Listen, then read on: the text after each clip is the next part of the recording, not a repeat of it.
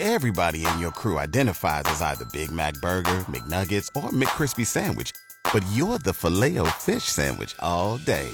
That crispy fish, that savory tartar sauce, that melty cheese, that pillowy bun. Yeah, you get it. Every time. And if you love the Filet-O-Fish, right now you can catch two of the classics you love for just $6. Limited time only. Price and participation may vary. Cannot be combined with any other offer. Single item at regular price. Ba-da-ba-ba-ba. Going to go back to the phone line here. Second guest of the morning, and that is State Representative Paula Hicks-Hudson to discuss, well, redistricting this morning here in the state of Ohio and how it's something that she is currently working on in the State House. State Representative, how are you this morning? I'm good. How are you doing? Good. Good to hear your voice again, and great to have you back on the show this morning to talk about a topic here that's difficult. And I know that this is something that you've been working on. You've been putting legislation out about, which is redistricting. Could you kind of explain the bill that you've been working on? Sure. It's real simple that we want to have this redistricting process open. I hate the word transparent, but it really is about making sure that the citizens of Ohio understand how this redistricting process is going to work and have access to meetings and documents so that we can, as citizens, make sure that we have fair districts, I'm sorry, I can't talk this morning, have fair districts so that everyone can select their representative as opposed to representatives selecting their voters.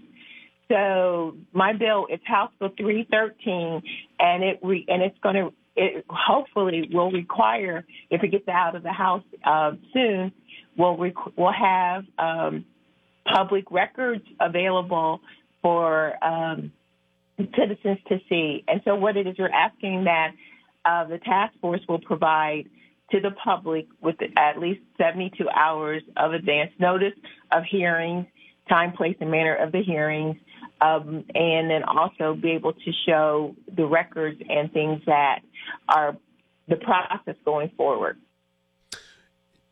State Representative, why is this always such a contentious discussion around building districts in Ohio? Why does this always inevitably lead to the gloves coming off and just this, knock down, drag them out kind of fight? Well, unfortunately, it's a P word, power, and whoever has the power and is able to control the process wants to ensure that they will maintain that power and keep it. That's the sad thing. That's why some people shy away from politics and things like that. But I come from the day and age where power belongs to the people. And so this bill would really allow for the people, the citizens, to be able to be a part of this process. I wasn't paying attention, 10 years ago when the districts were being drawn, but my understanding is that the legislature last time they met, and put together the maps without public input. And we can't have that. Now we have to have the public involved. And, that's why I'm in Columbus, because I want to hear the voices of the people, represent them, and make sure that their voices are not heard by me, but by everyone in the state of Ohio. It's the voice of State Representative Paula Hicks-Hudson. And State Representative, I know that in drawing those lines out, the key is, as you said, to basically not have the politicians pick their, constituents, but the other way around, let the constituents pick their politicians. Right now, could you just dive into why some of the lines have been drawn and gerrymandered as much as they have, and what's led to that? Well, let me take a step back, because while everyone says that Ohio has shifted or tilted one way or the other, right or left or red or blue, really Ohio is purple. But when you draw the lines in such a way that you ensure one party versus the other party, then what happens is you don't really have a full opportunity for everyone to hear and to make decisions.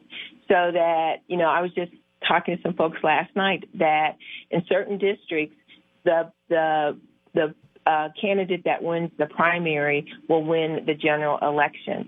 And so that's not how it should be. It should be the general election should decide who's going to represent all of the citizens of the district. So what has happened is that for state representatives, as well as the congressional representatives, not the senators, but our House representative in Congress, we should probably, out of the number of representatives we have a more equal balance, just based upon information that shows that most Ohioans are either, they're independent and they may lean one way or the other, and then you have the parties, the Democrats and Republicans. But our representatives in Congress, we have 3 Democrats and the rest are Republicans, but we have a state that is almost 50-50. So that's done in such a way to, in my humble opinion, to skew it so that those in power can maintain the power, but not really represent the citizens that they say they do. I'll take, for example, my congressional representative in House District 9. Initially, when I first came to Toledo, that district was primarily Lucas County and maybe a little bit around the edges of Lucas County. Then one time it moved into Fulton County, which is going west. Now the district has only part of the city of Toledo, not even all of the city of Toledo, and it stretches across the top of Ohio to the western part of Cuyahoga County. So, in fact, it's called, the district that's the snake on the lake, because at some times of the year that district is underwater because of Lake Erie. So, how does that representative, able to represent and understand all of the nuances of the district? Whereas one of the requirements this year for the redistricting is as much as possible to keep those boundaries within a county based upon the number of voters and citizens that are in that particular area.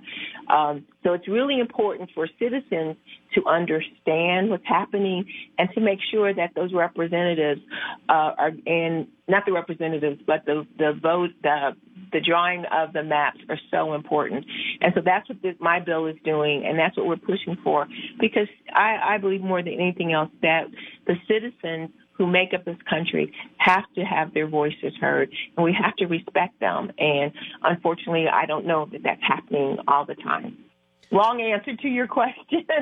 No, but it makes sense that, you have these districts, you have these areas that are drawn up that, how can someone who lives in Lucas County understand the same needs as someone who lives in Cuyahoga County? It should not be that way, and it shouldn't have that snake by the lake feature. Just like I know there's a district out to the west of here that is drawn in a way that starts in like Dark County and ends almost into Stark County, and it's like, why? Why do that? If, and I think, like I said earlier, you asked the question, and it is really about power, but the power belongs to the people, not to corporations, not to me as a representative, but to the people that I represent. And so that's why, I put the bill forward. That's why, we're pushing so hard. We got a challenge because the census, which is the basis by which the maps are to be drawn, there's some back and forth about when we're going to get that data.